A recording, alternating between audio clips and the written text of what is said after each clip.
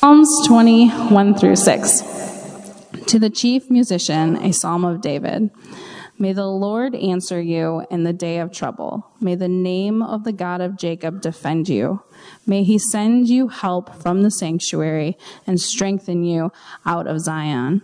May he remember all your offerings and accept your burnt sacrifice, Selah. May he grant you according to your heart's desire and fulfill all your purpose. We will rejoice in your salvation, and in the name of our God, we will set up our banners. May the Lord fulfill all your petitions. Now I know that the Lord saves his anointed. He will answer him from his holy heaven with the saving strength of his right hand. Some trust in chariots and some in horses, but we will remember the name of the Lord our God. They have bowed down and fallen, but we have risen and stand upright. Save, Lord. May the King answer us when we call.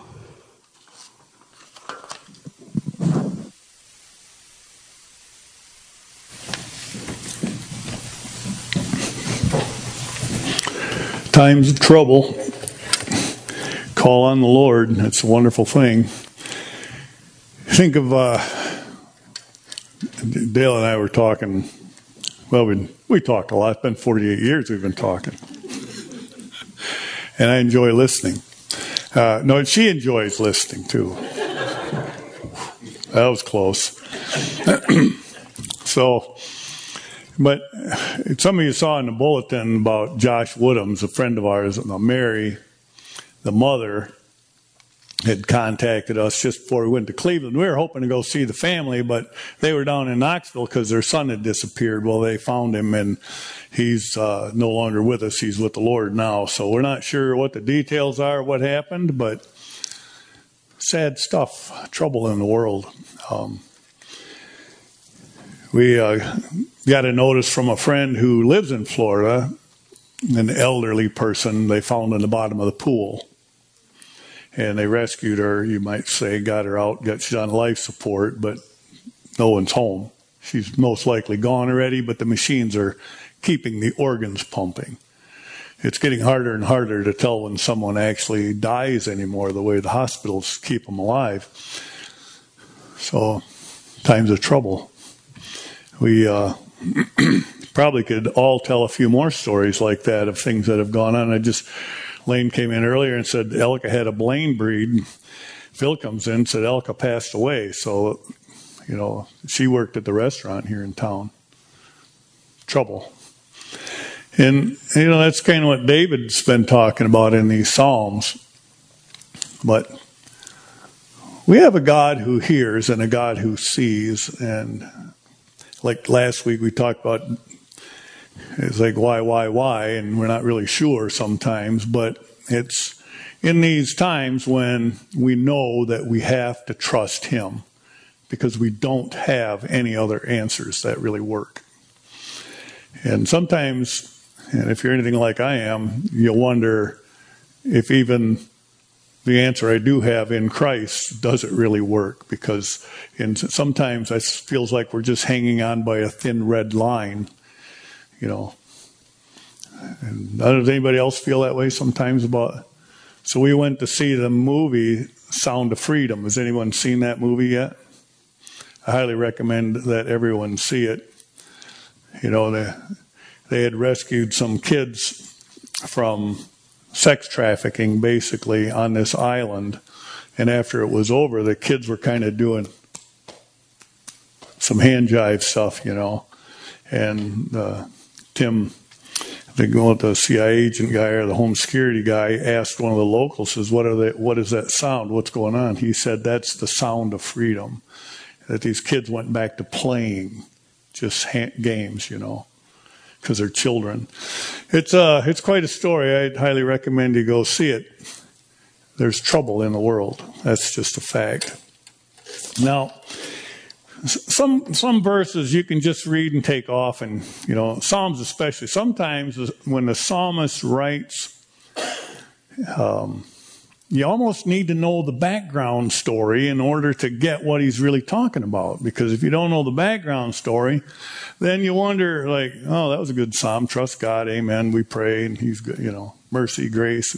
And we move on and go about our day, but we don't know what really is being said. So I've got a few stories and a few other Bible verses, and at the very end, I'm just going to run through the verses real quick. So this will be interesting.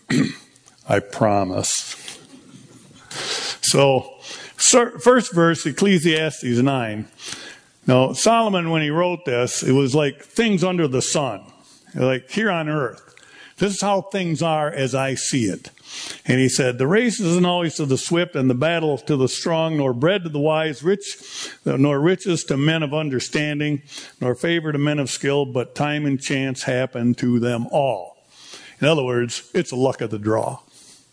I don't care. Here on earth, it feels like sometimes some people win, some people lose. It's not a zero-sum game, or is it?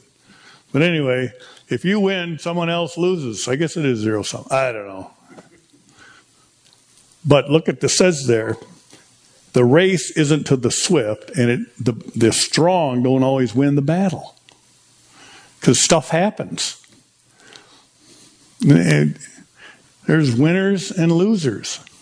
And the person that you expect to be the strongest and the winner doesn't necessarily always win.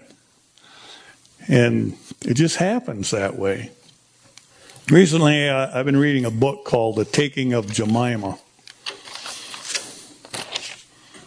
A great book. It's history. 1776 or 75 to 1778. Jemima Boone was outside Boonesboro, and the Shawnees grabbed her and two of her friends and dragged her off into the wilderness. They're on the western edge of the frontier. And a bunch of people from the Boonesboro then, Daniel included, went after, and they rescued her.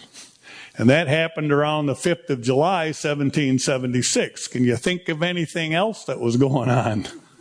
The Declaration had been signed and delivered at the other side of the continent, practically. These people had no idea, but it was all in play at the same time. Here's something that happened. A few years later, September 7th, thereabout, of 1778, 440 Shawnee Indians under the Chief Blackfish decided to attack Boonesboro. So they made their way down at the Fort Detroit. Anybody know where Detroit is? Well, there was a fort apparently there. And the British had that. And the British were working with the Shawnee to attack the western frontier. They put on a 9-day siege. There was 440 warriors against somewhere around 50, 60 men, plus women and children. And they held out for 9 days.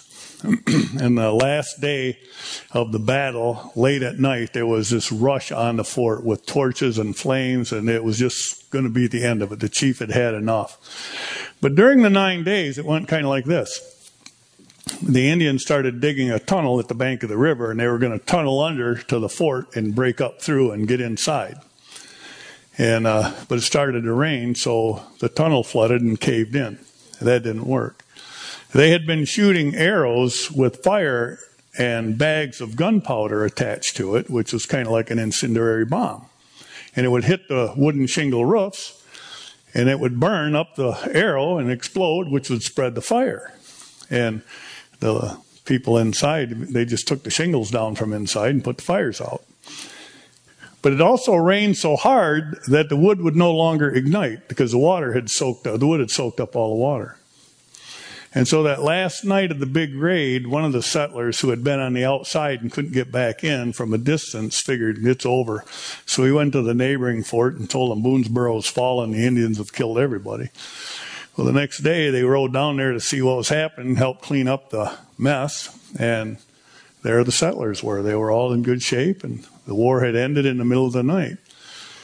This is odd, but it sounds like something out of the Bible, but 2 riders had come into Blackfish and delivered a message, and nobody knows what it was, but immediately Blackfish packed up and left. They think maybe frontiersmen had raided some of the other Indian villages, and he was going to go and protect them. He figured Boonesboro's done anyway, so they quit. Isn't that odd? Does that sound like a Bible story? Yeah.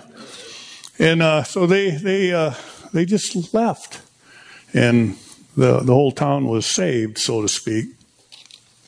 However, so in this book I was reading, and this is a sentence I wanted to share with you because it goes along with what this psalm is talking about. Does anybody here know what telos is? We talked about on Wednesday night, the Greek word telos. It has to do with divine purposes of God. And he uses that word in here, teleological. It's based on that, the purposes of God. So here's the sentence.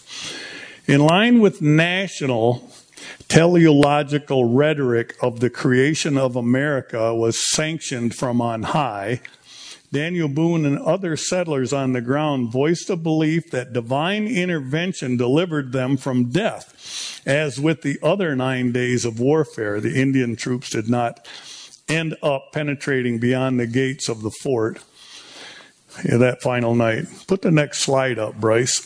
I think that's kind of what the fort looked like.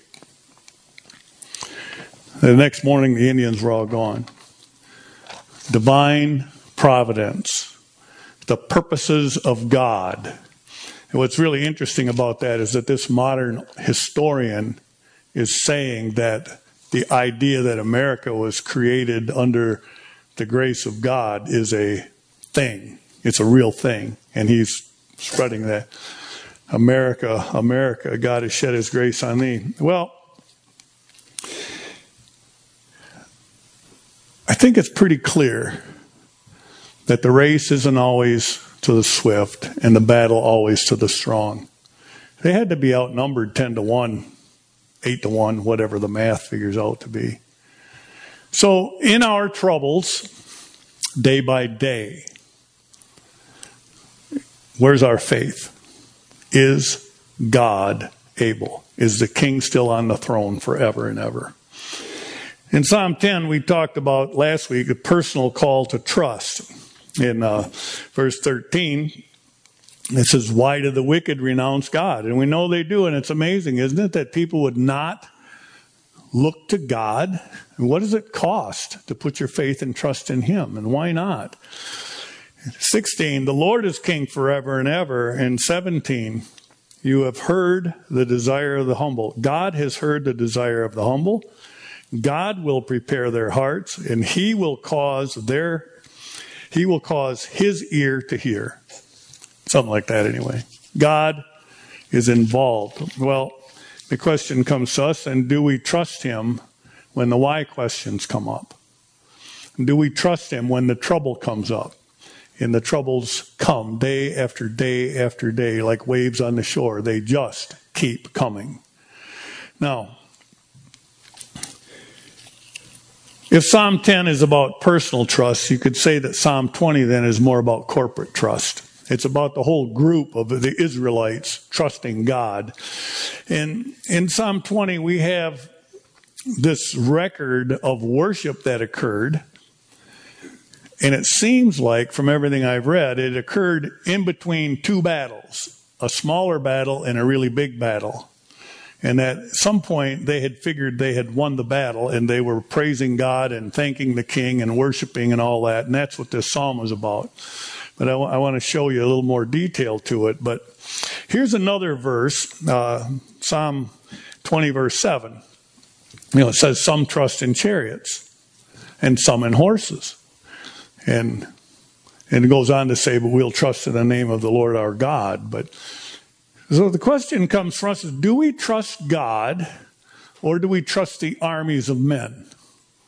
Now, the armies of men could represent a lot of things in our life too. Or are we trusting other things other than God just so we can apply it to our own lives because we're not a military operation here? Except that as a church, we've been given an assignment. And that could be viewed as a military assignment in a sense, serving the great king to share the gospel, share the good news. So there is that.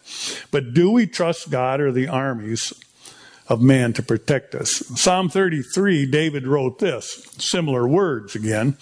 No king is saved by the multitude of an army. A mighty man is not delivered by great strength. A horse is a vain hope for safety. Neither shall it deliver by its great strength. Behold, the eye of the Lord is on him who fear him, on those who fear him, and on those who hope in his mercy. 10:17 talked about the humble having his ear, and this verse talks about those who fear him have his eyes. So the question then is he standing afar off, as Psalm 10 asked? Hit the next one, Bryce. Is he standing afar off? Is he really hiding in a time of trouble? Where is God in the calamity that we're experiencing even today? Where is he? Or are we trusting God, or are we trusting in the armies or our own devices, our own plans to try to deliver us from our own troubles? That becomes the question. And even as a church, as a body of believers, if this Psalm 20 is a corporate thing, then we as a church, are we as a church trusting our God to grow the church, to see souls saved and won, converted to Jesus Christ? Kind of like Gerald was talking about. Is the Lord doing that? And what is my responsibility as a servant of the great King? So those are some of the questions we'll be looking at. So some trust in chariots. Well, who are these people? These chariot trusters, these horse people. Well, let's take a look at the history, because this is really a wild story. This is the craziest story you're going to hear tonight. It's even better than Boonesboro. But 2 Samuel 10, and it reads like this. Well, the people of Ammon saw that the Syrians were fleeing. They also fled before Abishai. Abishai was Joab's brother. They were basically generals in King David's army. And they entered the city. And Joab returned from the people of Ammon and went to Jerusalem.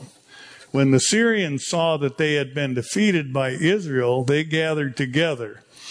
Then Hadadezer sent and brought out the Syrians who were beyond the river.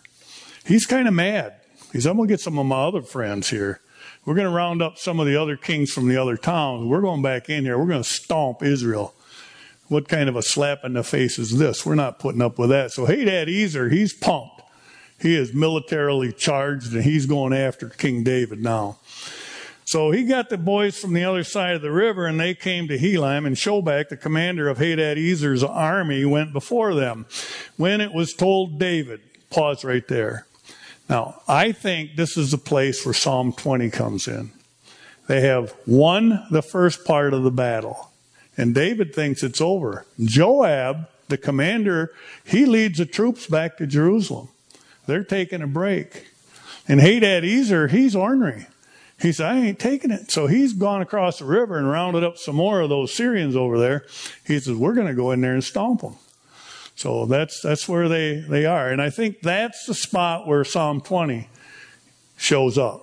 So we'll come back to Psalm 20 in a minute and go over it. But you need to hear the rest of the story. So David gathered all Israel, crossed over Jordan, and came to Helam. And the Syrians set themselves in battle array against David and fought with him. Then the Syrians fled before Israel, and David killed how many chariots? And how many horses? Hello. We're talking, this is a mess, folks.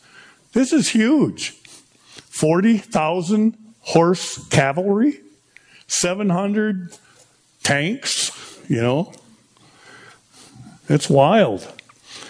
And Shobach, the commander of their army, he died there also. And when all the kings, basically the guys from the other side of the river, who were servants to Hadadezer, saw that they were defeated by Israel, they made peace with Israel and served them. So the Syrians were afraid to help the people of Ammon anymore. So the race isn't always to the swift, the battle isn't always to the strong.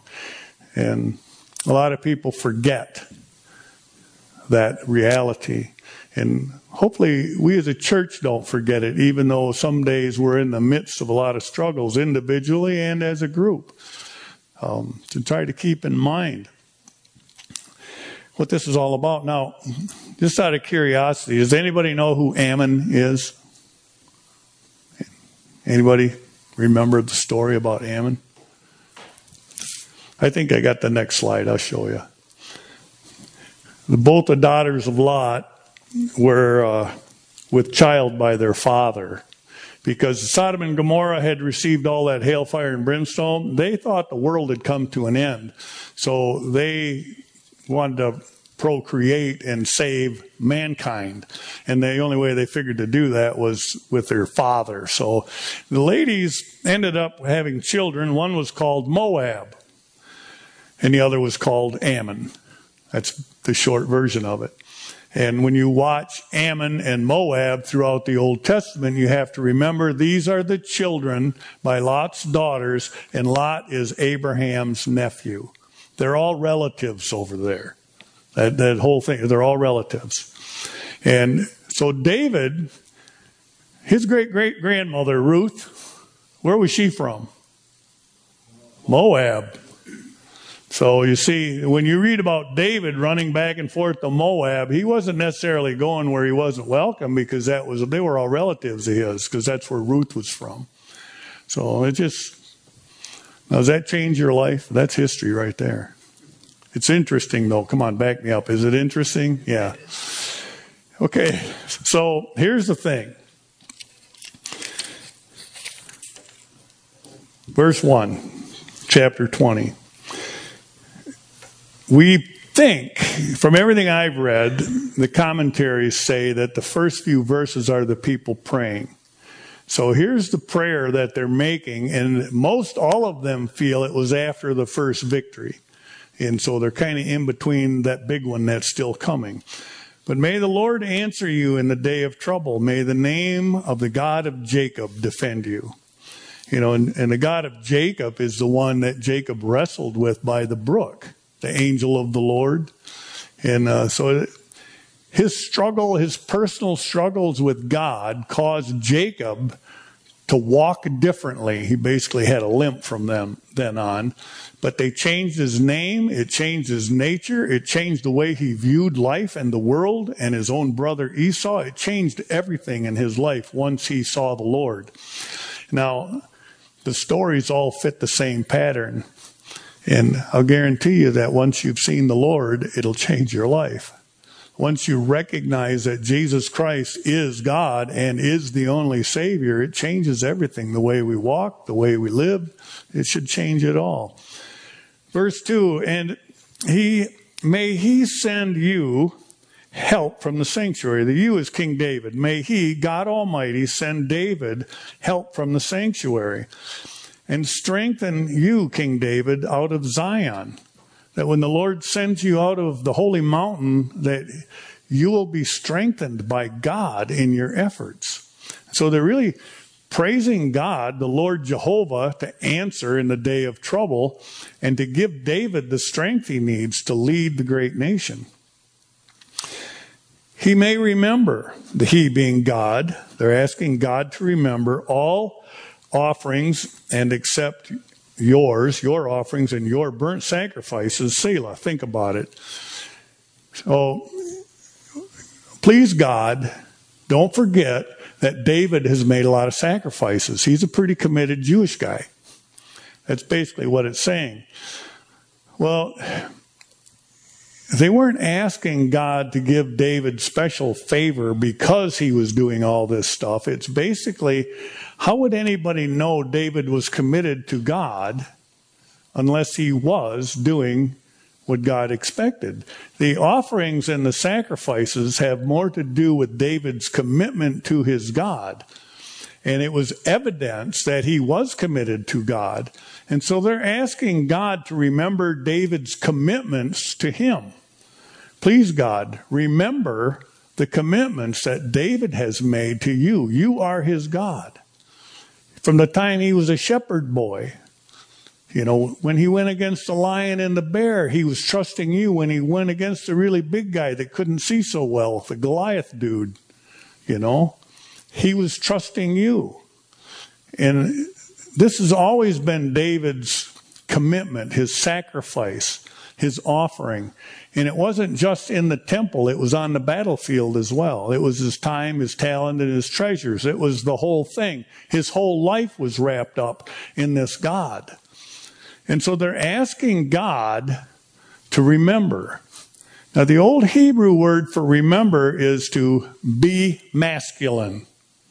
I know that's a toxic statement, but it's to be masculine. Man up, O God.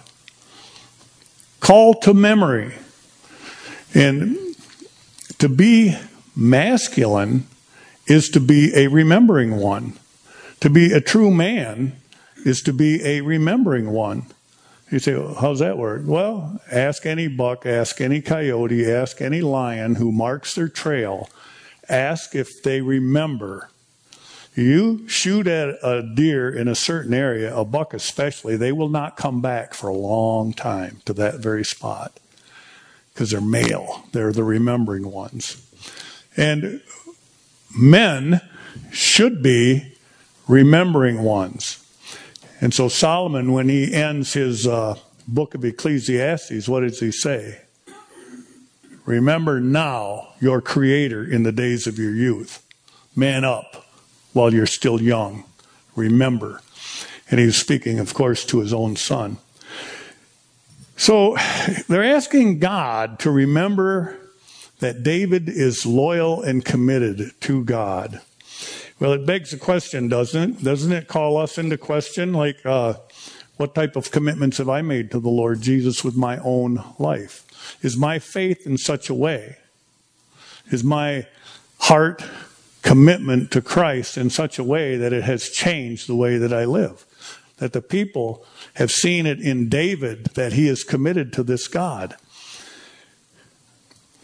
If I truly believed in the Lord Jesus, how am I living that out on a day-to-day basis? Offerings, sacrifices, Selah. Think about it. And that's the challenge for us. And am I committed to the gospel? Am I committed to my Savior? Well, they went on with their prayer in verse 4. May he grant you according to your heart's desire and fulfill all your purposes. May he, God, grant you, King David, according to your, David's heart, all the plans that you're making. Now, this is a pretty popular verse. This is one of those verses where people will take it, turn it into a promise, hold God accountable to keep the promise, and then get depressed when it doesn't work the way they thought it should. Have a faith crisis. They'll take this verse. You can Google Psalm 20 and then go to image. You'll get hundreds of these. Because what that says is God will give you anything your little heart desires, and anything you want to do, God will bless you. Right? That's what it says. It's right there in black and white. But to do that, to make it say that, you have to rip it out of the context. Because what's going on here is a worship service where the people are saying to God Almighty that we're asking that you would bless King David in his effort to serve you and serve us in fighting the next battle. Does that sound like the desires of my heart? No, it's not. It's not a prayer whereby we get the candy man in the sky to do everything we think he should do for us. It is a verse that's talking about the people asking the Lord God Almighty to help David stay focused on his commitments to his God, to serve God and serve others well. That fits the pattern of the whole New Testament as well. And it's what we should be doing. But don't be careful when you take a single verse out of context and try to turn it into some big promise and then hold God accountable to keep his promise to give me everything I want.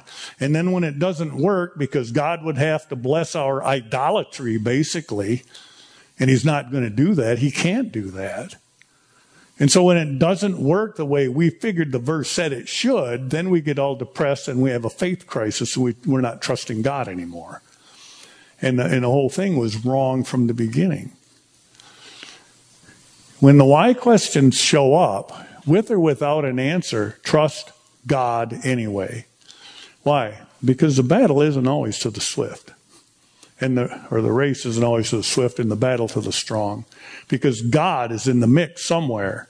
Come what may, we have to trust him. Just hang on. Hold your faith in line. And then they said, we will rejoice in your salvation. That would be God's salvation, and in the name of our God. And we will set up banners.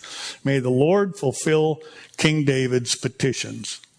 And David is about to go out and fight another battle because Hadadezer has gathered some fresh troops on the other side of the river. And David says, well, we're going to clean this up too. And I'm sure with a sense of humility, they're having this service and this psalm and this prayer meeting to call upon God to protect their king as he goes out, because their salvation is in God. And the salvation that God is providing normally comes through people. And so if we don't do our part as people in our own circles of influence, how is God going to work? Because we are a big part of that, just as King David was a big part of that. So we get to verse 6. And this is what they say is David's reply. Now I know the Lord saves his anointed. And of course, David is the anointed king. He was there when Samuel poured the oil on his head. And he ran from Saul all those years. You know the story. But now I know the Lord saves. Well, why? Because he delivered him from one battle already. Now they're getting ready to go out and face another. And he's making this statement of trust. He will answer from his holy heaven with saving strength of his right hand. There's no other God that can do that, save with his right hand. There is a God that came out of his holy heaven, took upon flesh, became the anointed one of God, the Lord Jesus himself, who went to Calvary's Hill to provide salvation for sin. It fits the pattern of the New Testament. But this is what David said. Now I know that the Lord saves his anointed, and he will answer him from his holy hill. He will answer the anointed one from his holy heaven with the saving strength of his right hand. And that should be for every one of us to make the same commitment to Christ. I know. So let's read this together for a moment. Now I know that the Lord saves his anointed, and he will answer him from the holy heaven with the saving strength of his right hand. Then the people pick up verse 7 and they start praying again in a sense, and they say, some trust in chariots like Hadadezer, 700 of them to be exact, we now know. Some trust in horses, like 40,000 of them. But we will remember the name of the Lord our God. We will man up. We will remember. We will quit like men. We will stand our ground. We will uphold the banner. We are going to go into the battle. They have bowed down and fallen. In the first battle they did, but we have risen and stand upright. Save, O Lord. Hosanna. It comes from the same phrase. Not Hosanna, save now, but it's part of the same root word. But save. Jehovah, save us. They're not asking David to do it. But David is willing to step into the gap and lead the armies forward. But they're still calling on God. They trust in their God. May the king answer when we call. Verse 1 said, may the Lord answer in the day of trouble. Verse 9 says, may the king answer. Well, the king is David. David's the king. But they know that God is providing the salvation. And they're trusting that David will not cut and run. That he is a real man. That he will man up, stand his ground, and do what God has called him to do, come what may. And so they call out, may the king answer us when we call. There's no other God that hears and answers prayers. But the Lord is using everyday folks to accomplish his work. Am I committed to my Savior? Am I serving him and his people? We could rewrite part of that last verse to read this way to apply to us maybe. May the Lord Jehovah and our brothers and sisters hear us when we call. Be the answers to somebody's prayer. They're praying to God, but we are the ones who are asked to be the answers to someone's prayers. God has not changed since David was king.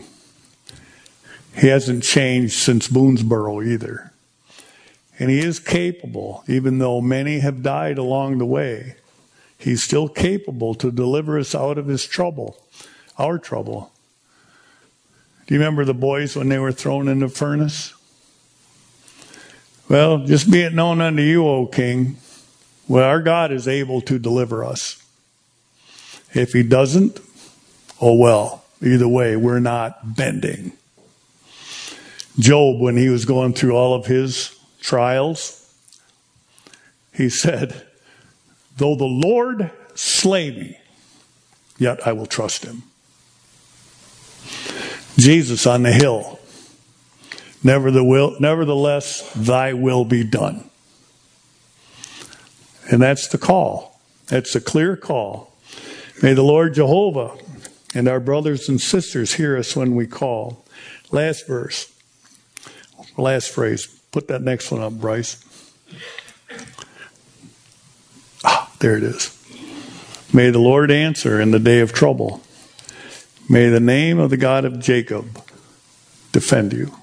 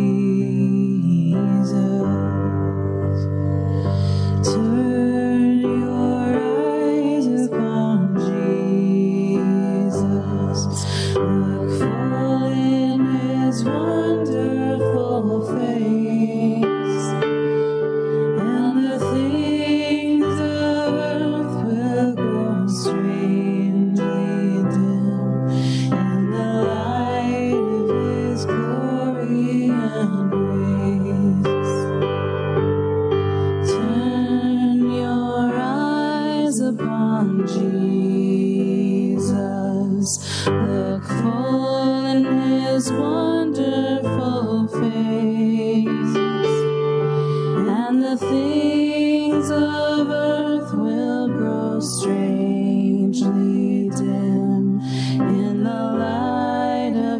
His glory and grace. Well, Lord, as we go from this place, we just ask that you would preserve us in times of trouble. Hear our cries and watch our lives.